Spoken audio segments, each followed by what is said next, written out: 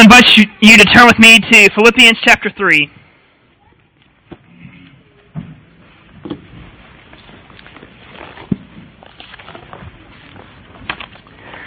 Scott has been preaching through Philippians for a matter of weeks now, for some time.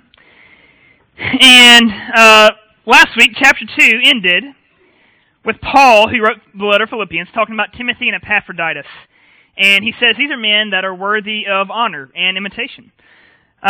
This chapter that we're about to read now, Paul's going to tell us, well, these are some folks you need to watch out for. These guys are not worthy of imitation. They are, in fact, a danger to the church. The verses we're going to read form, in part, the theological backbone to the letter of Philippians. Now, Paul's letters, normally, he spends a good bit of time saying, hey, this is what's true. This is what's true through Jesus Christ. This is the gospel, and these are the propositional truths of the gospel. Then he spends a lot of time in application. Well, in this letter, he kind of mixes it up more. He's been telling us already that we should love each other. He has been calling the Philippians to sacrifice for each other. And now he is laying out some of the theological background for that sacrifice. These commands and exhortations from Paul in this letter really flow out of the truths in these verses. So with that said, we will read Philippians 3, 1 through 11. Before we do, I'll pray for us. Let's pray one more time. Father in heaven, would you send your light and your truth and let them guide us? We admit our weakness. We want to hear from your word, but Father, unless by your Spirit you illumine your word, we won't see it properly. So we pray you would do that. Lord, come and impress these truths on our heart, apply them to our hearts by the Holy Spirit, and cause us to live in line with them. We pray in Christ's name. Amen. All right, so this is Philippians 3, 1 through 11. Hear God's word. Finally, my brothers, rejoice in the Lord. To write the same things to you is no trouble to me and is safe for you. Look out for the dogs. Look out for the evildoers. Look out for those who mutilate the flesh.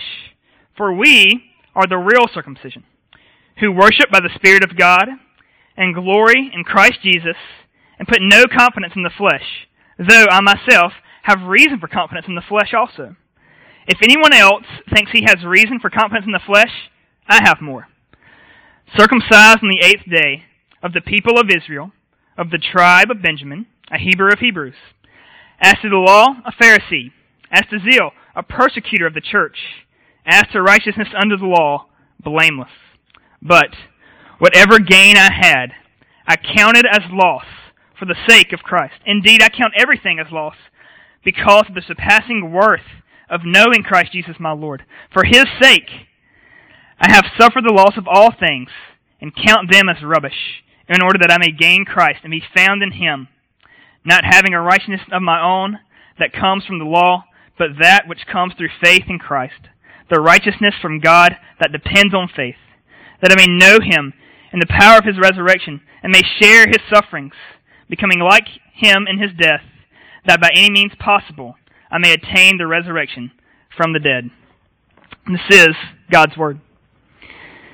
Faith in Jesus Christ is important to the Christian life. Faith is important to the Christian faith. I hope that sounds like an understatement. Faith is obviously a big deal to the Christian life. It's a big deal because of what we believe faith in Jesus Christ does. We believe it justifies us. A key biblical truth for the church is that justification, being righteous in God's sight, being acceptable to God, being not guilty before God, this justification comes by faith in Jesus alone. For those in Christ, for those who have trusted in Jesus, God looks at you and says, I find no wrong in you. I heartily approve of you. The judgment's in our favor, in other words. We believe that this status, this righteousness, justification, is actually a gift from God given to faith in Jesus. It's not our own, according to what Paul says in verse 9. It's not our own righteousness. It's not something we work for by keeping the rules and God gives to us. No, God gives it to us through faith in Jesus. Our faith unites us to Christ. That's the way the Bible talks about faith. It binds us to Christ. And again, in verse 9, Paul talks about his desire to be found in Christ. When Paul talks about being in Christ, he's talking about this union with Christ. Part of what that means is that Jesus is now our representative before God. God judges us in Christ. What Jesus does, then, counts for us. When we trust Christ, God judges us no longer on the basis of our own works, achievements, and worthiness, but on the works, achievements, and worthiness of Christ. In other words, we get to name drop. We come to God, He asks, why should I accept you? And we get to say, I'm with Jesus. I know Jesus by faith. I've been united to Him by faith. Because of Him, you let me in. And God says, okay, I'm pleased with that. I'm pleased with Jesus, so I accept you. That's how it works. And this is core to Christianity, of course. If you spent any time in the church, you've heard this. But it's something we have to keep hearing. We believe the Father is quite pleased with us in Christ. So pleased that when Christ died, He announced that this one is righteous. Paul talks about the resurrection a good bit in these verses. And the reason he's talking about the resurrection is because the resurrection was the announcement of God that Jesus Christ, this man who lived on the earth that I called my son, He was righteous. In other words, He didn't deserve death. And because He didn't deserve death, when He died, I'm raising Him up. That's why Paul talks about resurrection. That's why he looks forward to his own resurrection because of Jesus. And not myself, I'm righteous and will be raised to eternal life because in Christ, God is pleased with me. This is what we believe this passage and the rest of Scripture teaches about being righteous. It comes through faith in Christ alone. As the Shorter Catechism said, faith in Jesus Christ is receiving and resting on Christ alone for our salvation. So, given that being approved by God and being judged favorably by Him is a pretty big deal, we believe, well, this is very important. We believe this article of our faith is very important. In fact, Martin Luther, who I mentioned earlier, Martin Luther was a pastor in Germany who many see as really the spark that caused the Reformation. This weekend, Reformed churches, which our denomination, we consider ourselves Reformed, Reformed churches are celebrating this event we call the Protestant Reformation. When churches began to recover this key truth that we're justified by faith alone. And it actually led to the Protestant church breaking off from the Catholic Church. This breaking off was not only a cause of disunity in the church. This wasn't just a protest in the church. It was recovery of the gospel. Martin Luther led that in large part. He was the spark to it, many people say. And he said this about the doctrine of justification by faith. This one and firm rock, which we call the doctrine of justification, is the chief article of the whole Christian doctrine. If this article stands, the church stands. If it falls, the church falls. In other words, to Martin Luther, if we lose this article of our faith, if we corrupt this truth with error, we lose the truth that makes the church the church. So we might think it's easy. Oh, well, we just need to remember we're justified by faith in Christ. God accepts us because we're righteous by faith. We'll remember that. Well, it's actually trickier than it sounds. In fact, holding on to this truth is something we have to fight for. That's what Paul's doing here. He's fighting for this truth. He's obviously worried about their safety, their spiritual safety in the church. That's why he says in verse 1, to write the same things to you is no trouble to me, and it's safe to you. I'm worried about your safety. He also tells them to look out. Look out for these people. Look out for the dogs, the evildoers, the mutilation, those who mutilate the flesh. The situation was that this doctrine, that we're justified by faith in Christ again, accepted by God because of our faith, was under attack. Some people were going around the churches telling them, faith in Jesus is a good start. It's a good start to gain acceptance with God. But if you really want full acceptance, you need more. If you want to be righteous before God and accepted by Him into His kingdom, well, you need to keep some of these rituals. You need to keep some of these ceremonies that we have. These people were Jews who professed faith in Jesus, who were telling these Gentile, non-Jewish Christians, you can't simply trust Jesus and be saved. You have to keep our rules and regulations and ceremonies, especially circumcision. And without laying out the theological reasons why they are wrong, Paul, who wrote this again, himself born a Jew, who was even the most strict of the Jews, says, watch out for these guys. They are wrong. What they're teaching is poison.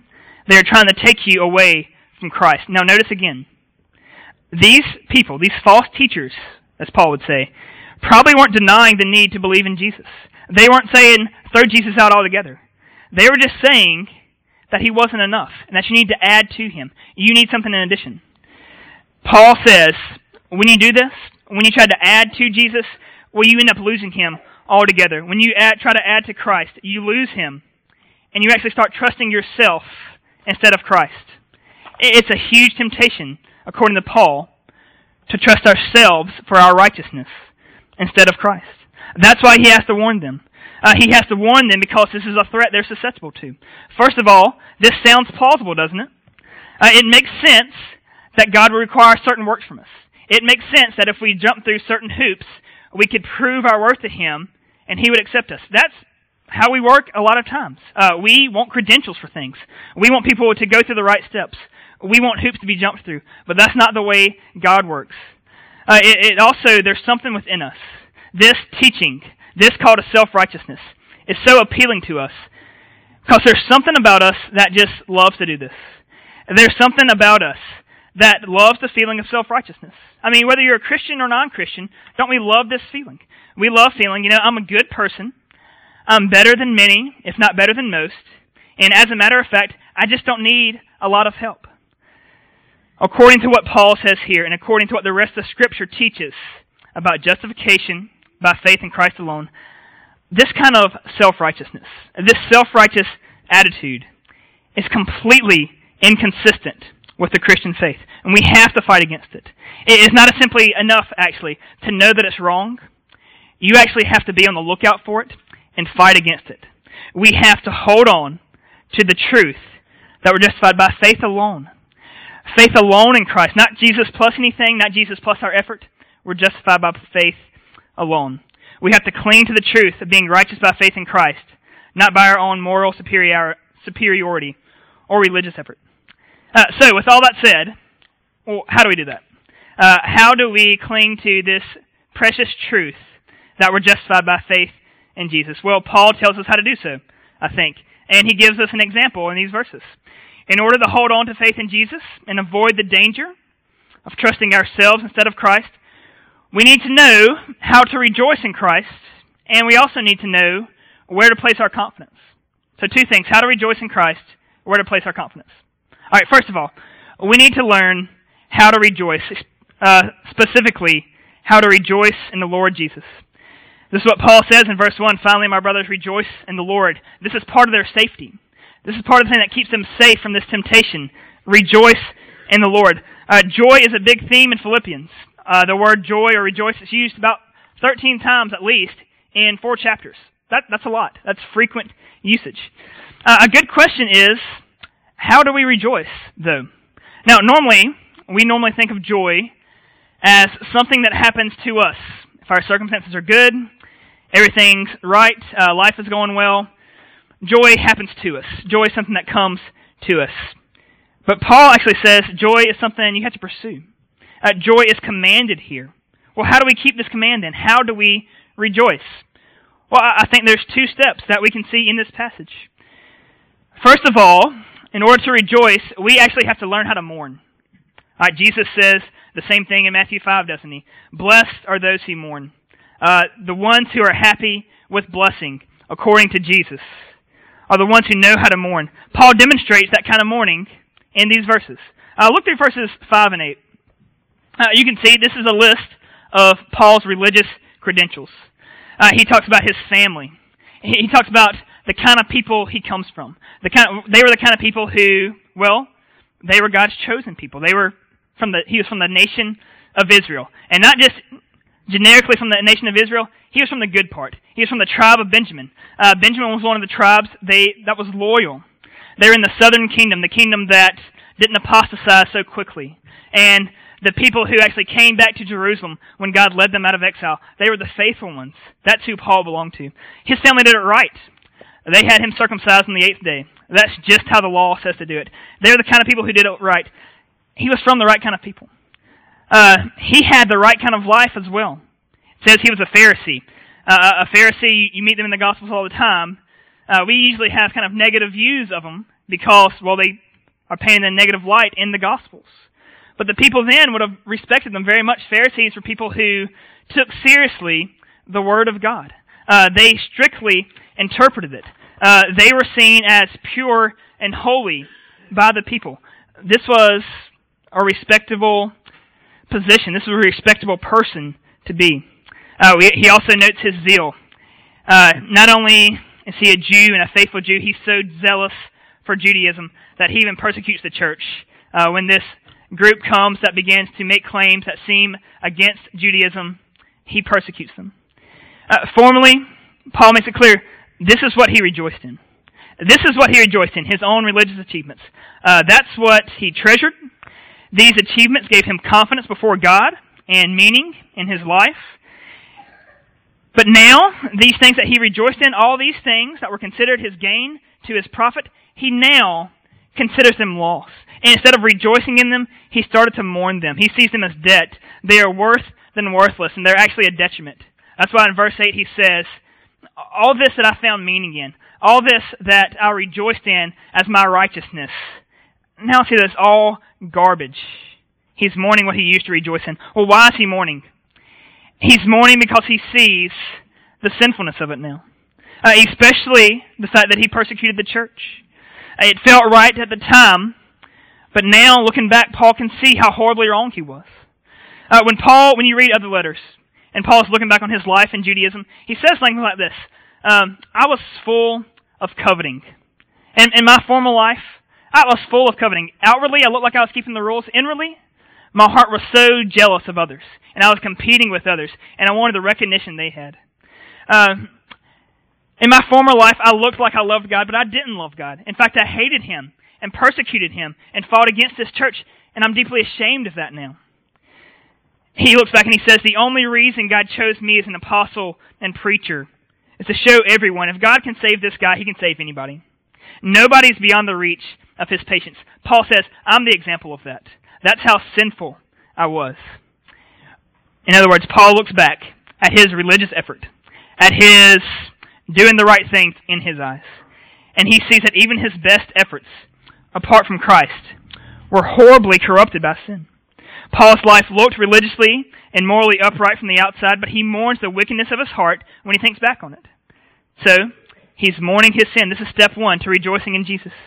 Mourning our sin. Mourning our sinful actions, and even mourning the sinfulness that's even in our best actions. But Paul didn't stop there. Step two, he remembers who Jesus Christ is, and he's glad. Look at what Paul says about Jesus in these verses.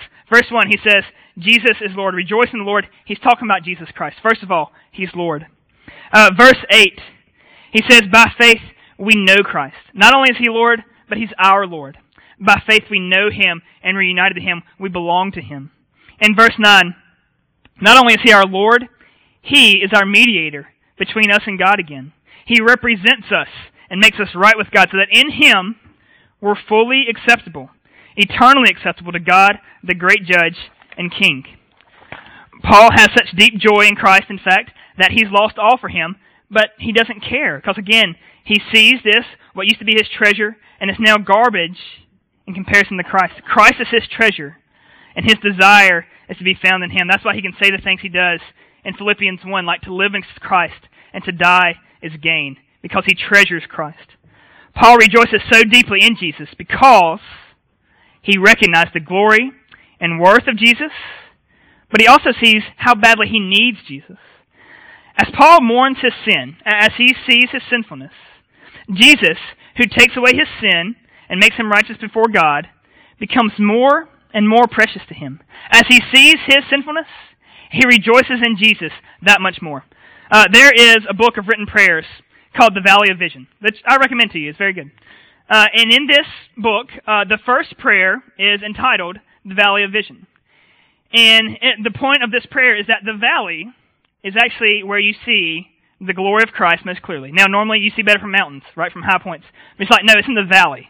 It's in the low points where you see the glory of Christ most clearly. He compares it to being in a well, actually, as if he's fallen into a well at night and he's surrounded by darkness. But that's when the stars shine most clearly. That's when the stars shine most brightly. And the darker it is, the brighter they shine. He says, that's what it's like to see our sin and then see Christ. Hemmed in by the mountains of sin, I behold your glory. When we see the darkness of our sin, it makes the glory of Christ shine that much brighter in our eyes. That's why it's those who mourn their own sinfulness, who rejoice in Christ most deeply. So for us, our application is we need to imitate Paul here. First of all, we need to learn to mourn our sinfulness. We need to learn to mourn our sinfulness, weakness, and inadequacy of even our best efforts. What it means to be a sinner is sin isn't just something we do, but it's really core to who we are. To be a sinner means that sin is not just something we do, it's who we are. We have a sinful nature with sinful hearts, so that even the good we do is corrupted by sin. That's true for Christians and non-Christians. Christians, of course, we're made new in Christ, so that we have a heart that really can please the Lord. We have a new nature that now loves God and desires Him. But this old man, this old heart still lives on. And this old sinful nature still lives on, and still is at work within us, so that still our good, best efforts are corrupted by our sins. Even for those who can keep themselves away from the ugly sins. Even if you avoid the big sins, the sins that you really feel ashamed of. Our best works, our good works, are corrupted because they're often done for selfish reasons. They're often done to look good in front of others. When I was a young boy, probably 6 or 7, I was helping a good friend of ours. We call him Coach Paps. He's a football coach. He was helping build a shed for my parents to store things in. And, I was helping as a 6 or 7-year-old. And my older brother, who was probably 11 at the time, he was helping out as well. Well, I loved to try to compete with my brother. And my brother was kind of lazy and didn't want to work.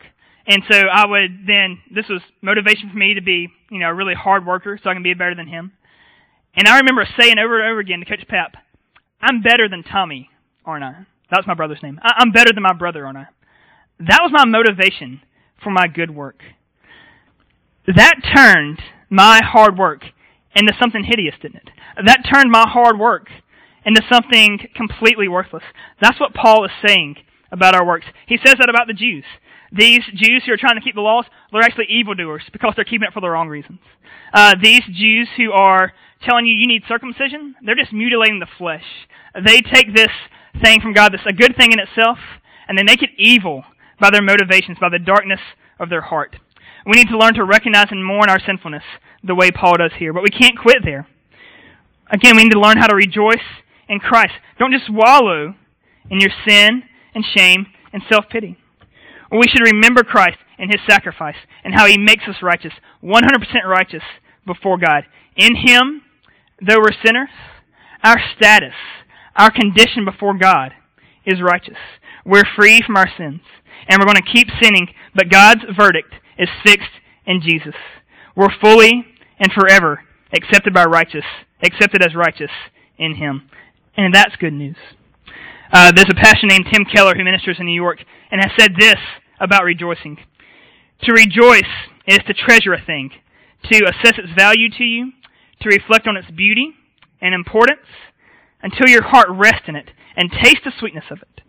So rejoicing is a way of pressing into God until the heart is sweetened and rested, and until it relaxes its grip on anything else it thinks it needs. Do you see how this rejoicing guards our faith in Christ alone then? It's a way to remember Christ's value and worth. See who He truly is. See that He truly is all that we need.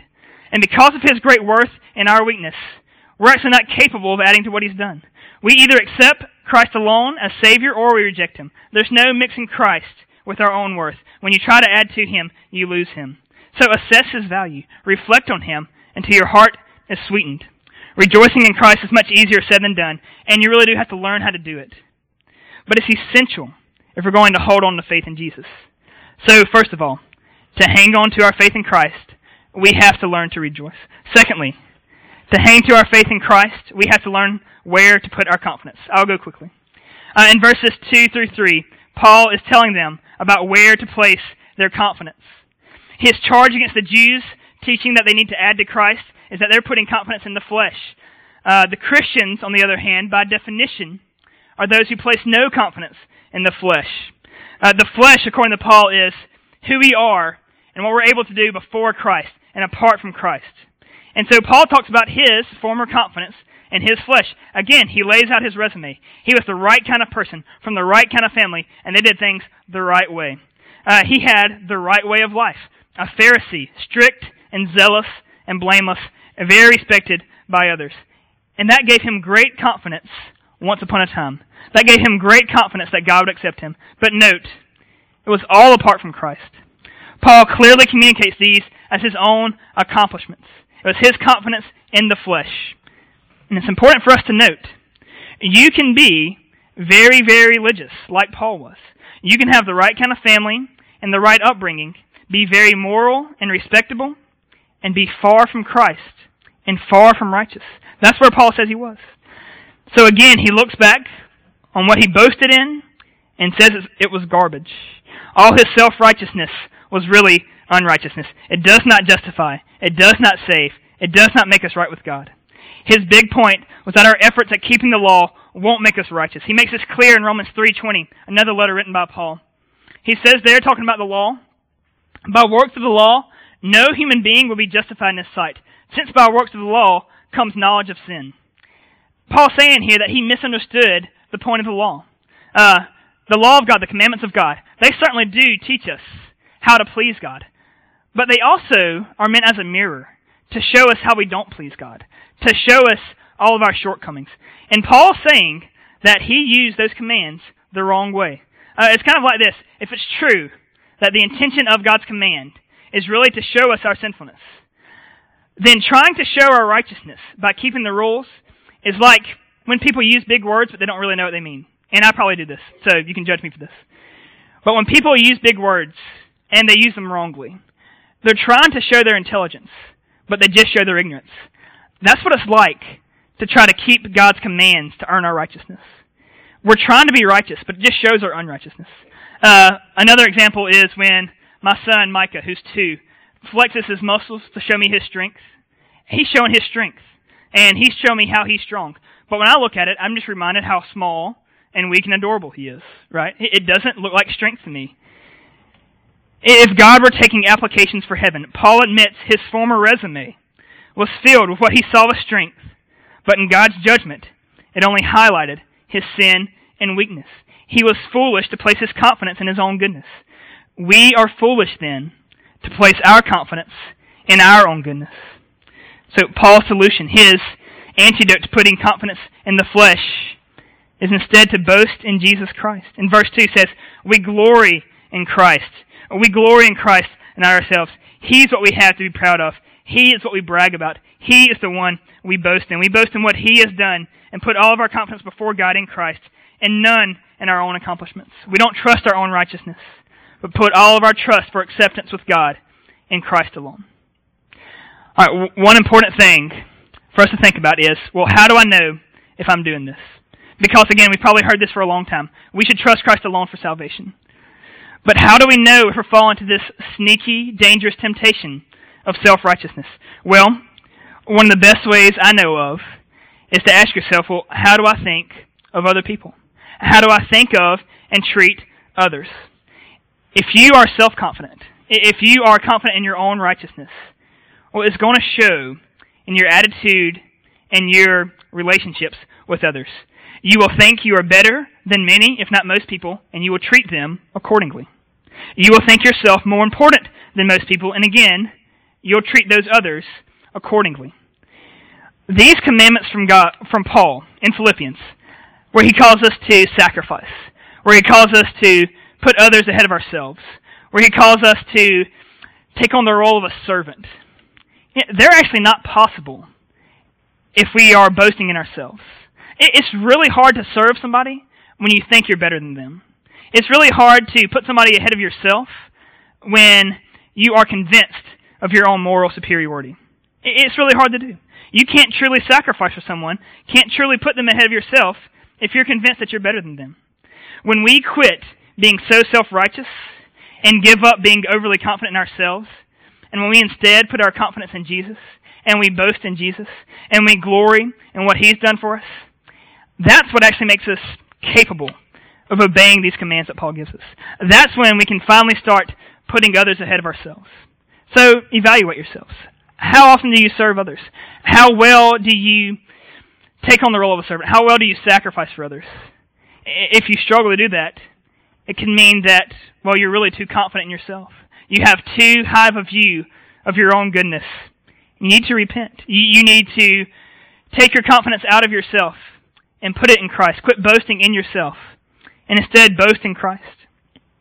All right, for lots of us, none of this is anything new. But again, Paul says in verse 1, you have to keep hearing these things. We have to keep hearing that we're justified by faith alone. We have to keep hearing that Jesus is our salvation and we're not our salvation. We have to keep hearing not to trust in ourselves, but to trust in Christ. It's a safeguard for us. Cling to these truths.